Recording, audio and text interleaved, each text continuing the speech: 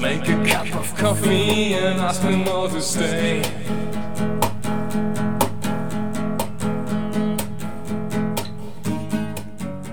Welcome to Another Cup, presented by the Exchange Coffee Podcasting Network and brought to you by Chauvin Specialty Coffee, where we believe that coffee is always a collaborative voyage. Another Cup is a podcast devoted exclusively to conversations with our partners, from suppliers to customers and all of the journeys in between. Visit and explore with us at chauvoyacoffee.com. That's C-O-V-O-Y-A coffee.com. Your story, our specialty, Chauvin Specialty Coffee. This is a new addition to the Exchange Coffee Podcasting Network, Episode 1 of Another Cup, conversations with our partners because coffee is always a collaborative voyage. In this episode, Chauvin coffee trader Todd Mackey has a conversation with Benjamin Chauvin, founder and head roaster at Rockford Coffee Company in Rockford, Illinois. Please note this episode was recorded at the 2023 Specialty Coffee Expo in Portland, Oregon, right out on the show floor, so it's noisy. A little like the Antiques Roadshow, and the quality isn't the same as we get in the studio, so adjust your expectations accordingly. Todd's first question for Benjamin: what was your first coffee job? I got into specialty coffee kind of more as a hobbyist than into a career of it. So maybe the job I have now is my first real job in specialty coffee. Yeah, what constitutes a job in specialty coffee? Getting paid, I think, maybe. Let's do this. What's the first roasting situation? Well, I'll back up and I'll explain, I guess, what I mean by hobbyist. Well, no, I don't need to explain. I did volunteer at like a coffee shop that was at a church for some time. And that was kind of the first, my first interaction with like coffee quality. A buddy of mine was managing that church cafe at the time. And we kind of were running into just the limitations of the beans that we were using, which was just your classic kind of second wave, darkly roasted, generic sort of, here's a Guatemalan, maybe. Like maybe you would know it was a Guatemalan, but some things were even less kind of distinguished than that. And it was at that job, kind of learning the ins and outs of the espresso machine that we had, where started playing around with coffee from maybe like Intelligentsia or at the time Altera out of Milwaukee, and realizing like, oh, there's a very clear correlation between using a better product and like having a better tasting resulting product. And it was in that same time where I started playing around with home roasting and got myself a little popcorn popper and some a couple pounds of beans from sweetmarias.com. And yeah, that was how I started roasting. And it was very exciting to kind of take the product, a green coffee, from, obviously buying it online, but literally from seed to cup in that capacity that I was at that time. Sharing it with friends and the people at that church and that community, and just getting feedback like, oh my goodness, I did not know coffee could taste like this. And I didn't know the first thing about roasting at the time. I just knew that I was buying a better product than we were serving prior to that. And with the very, very minimal kind of like knowledge input or technical input that I had, I was able to make a product that was leaps and bounds better, more interesting, fresher, than the stuff that any of the people around had tasted up until that point. And it was, that followed by a series of digging a little bit deeper, learning a little bit more, that eventually led me to decide, I think there's a market for this in Rockford, Illinois, because I know very little as it is, and it's still very impressive to the people trying it. And there was nothing like that at the time in our city, so. Yeah. Do you have any strong, or vivid memories of some of that early feedback you received? Yeah, there's probably some text on our website that kind of recaps the things I was like hearing from people. One of the common ones was just like, oh, I didn't know coffee could taste this good, or that it, like I always liked the smell of coffee, but somehow the taste is always off-putting. And there was just like a disconnect from the idea of coffee that people had and then like what they were actually able to drink. And I think in one way or another, the coffee that I was roasting and brewing for people at that time was somehow kind of like connecting the dots in their heads in a way that they had never seen before. I guess a specific coffee. I don't remember like the name of it or anything, but there was a coffee from Ethiopia, and this was like the same time I was learning the difference between washed and natural coffees. It was a natural Ethiopia, and having roasted it myself and like in the cup, having it vividly taste of like blueberries and strawberries was just mind blowing. You know, it was very, very exciting. And this was roasted on the popcorn popper. Oh yeah. Yeah. Do you ever break out the popcorn popper and roast? Actually, I don't roast beans on it anymore. Because I mean, there's absolutely no control of the roast profile. The whole. I mean, you roast maybe 50 grams or maybe up to a couple ounces at a time. And the only way to like slow down the roast at all is just to use the back end of like a wooden spoon to like stir it faster. And it was still overall, we're talking maybe like a 3 to 4 minute roast time. So it was really, really fast.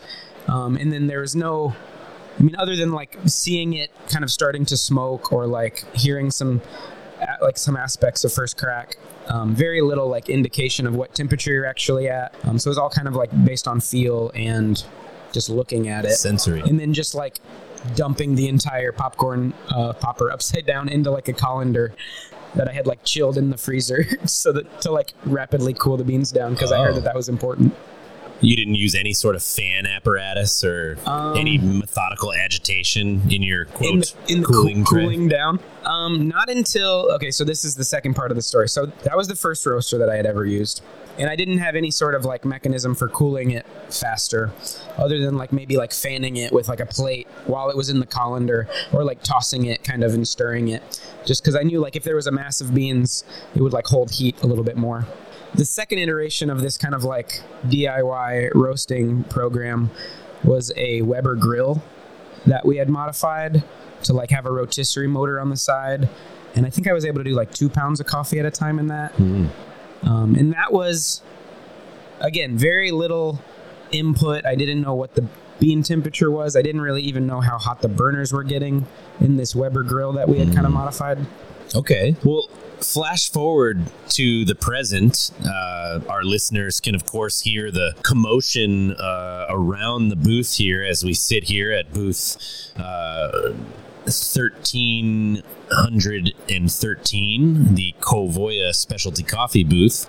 We are surrounded by a swirling community of quality-minded coffee professionals here at SCA. This is your...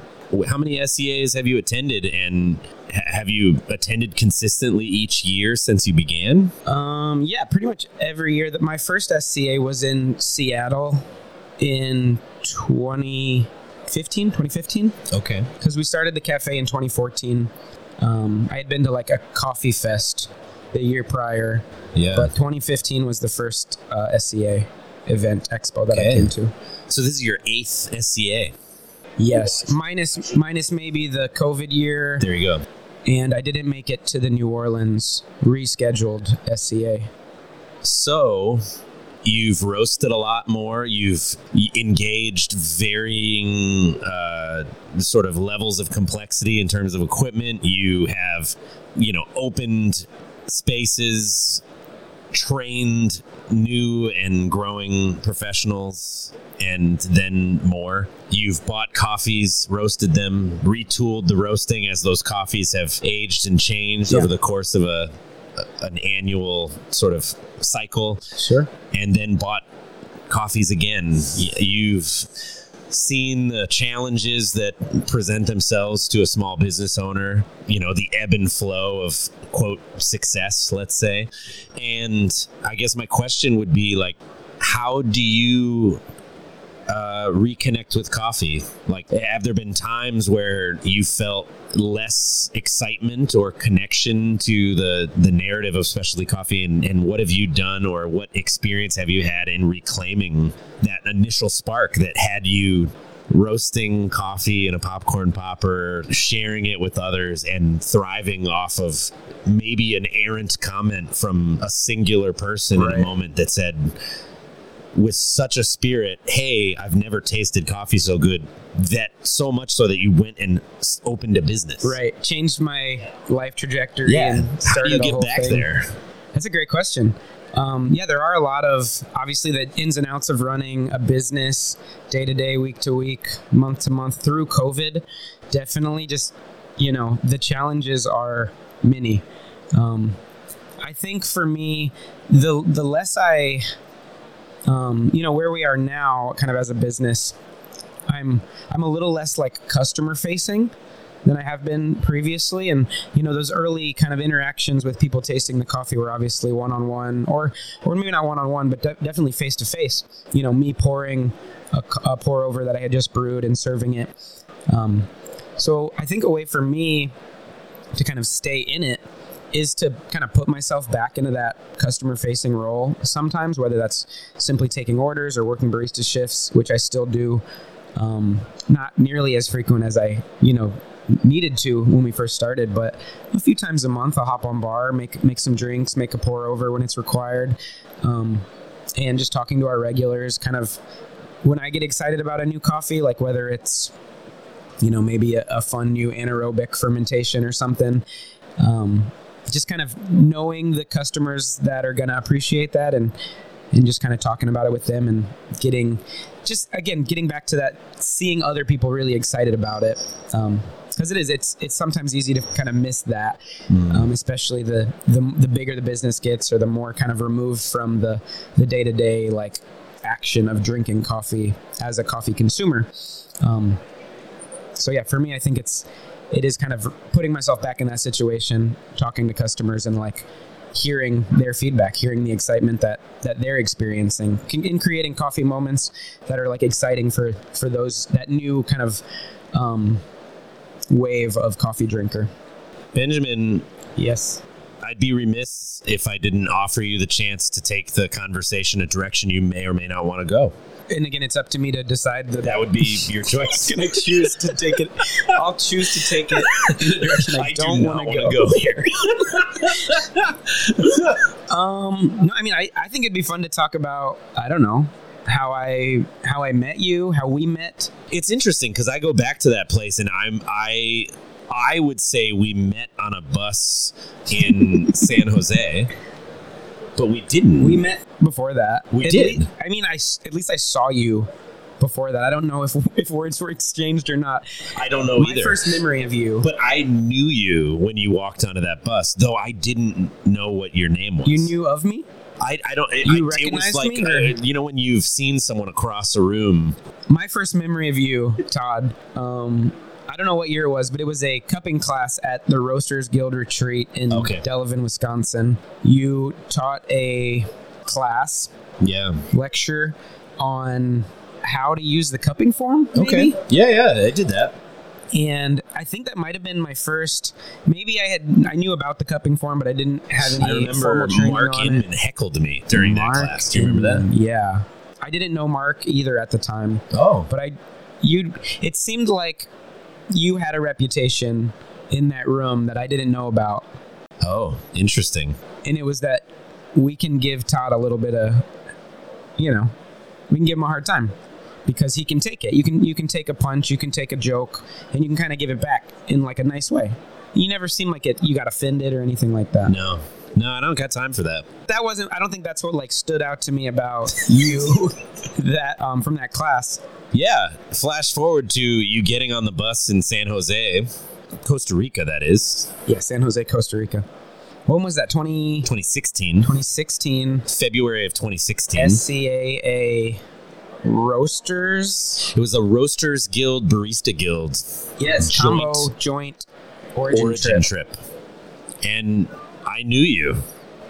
I knew you the moment you walked on the bus. That was a really good trip.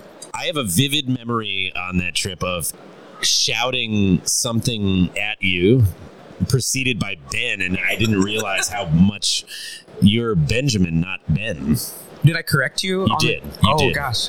Which was welcome. I can take it. I don't think I've never really not identified as Ben. I feel like because of my accent, I'm from the South, from Central Florida. And for some reason, whenever I've introduced myself as Ben in the past, it comes across a little bit more as like a B-I-N. So it's misheard often as like Tim or Dan or something.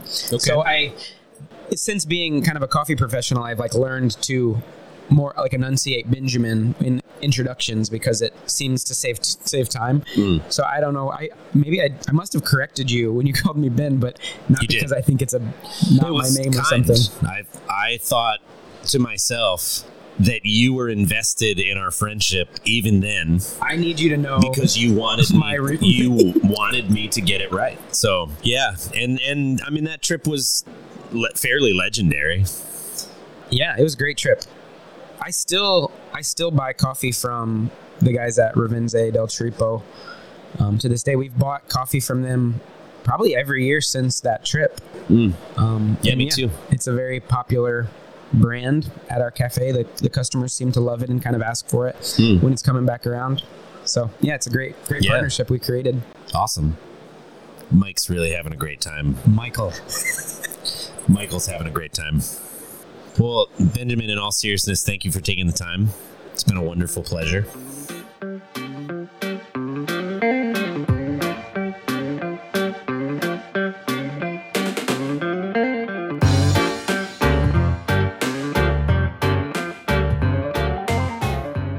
You've been listening to Another Cup, presented by the Exchange Coffee Podcasting Network and brought to you by Kavoya Specialty Coffee. Our opening theme was A Cup of Coffee for Your Fears by VV Seashore. Our closing theme is Coffee by Cambo. All music is used under Creative Commons. Remember, you can always email us with questions, comments, and random observations that have nothing to do with anything in particular at coffeetheexchange@gmail.com. Thanks for listening. Could we say coffee moments? Whoa moments?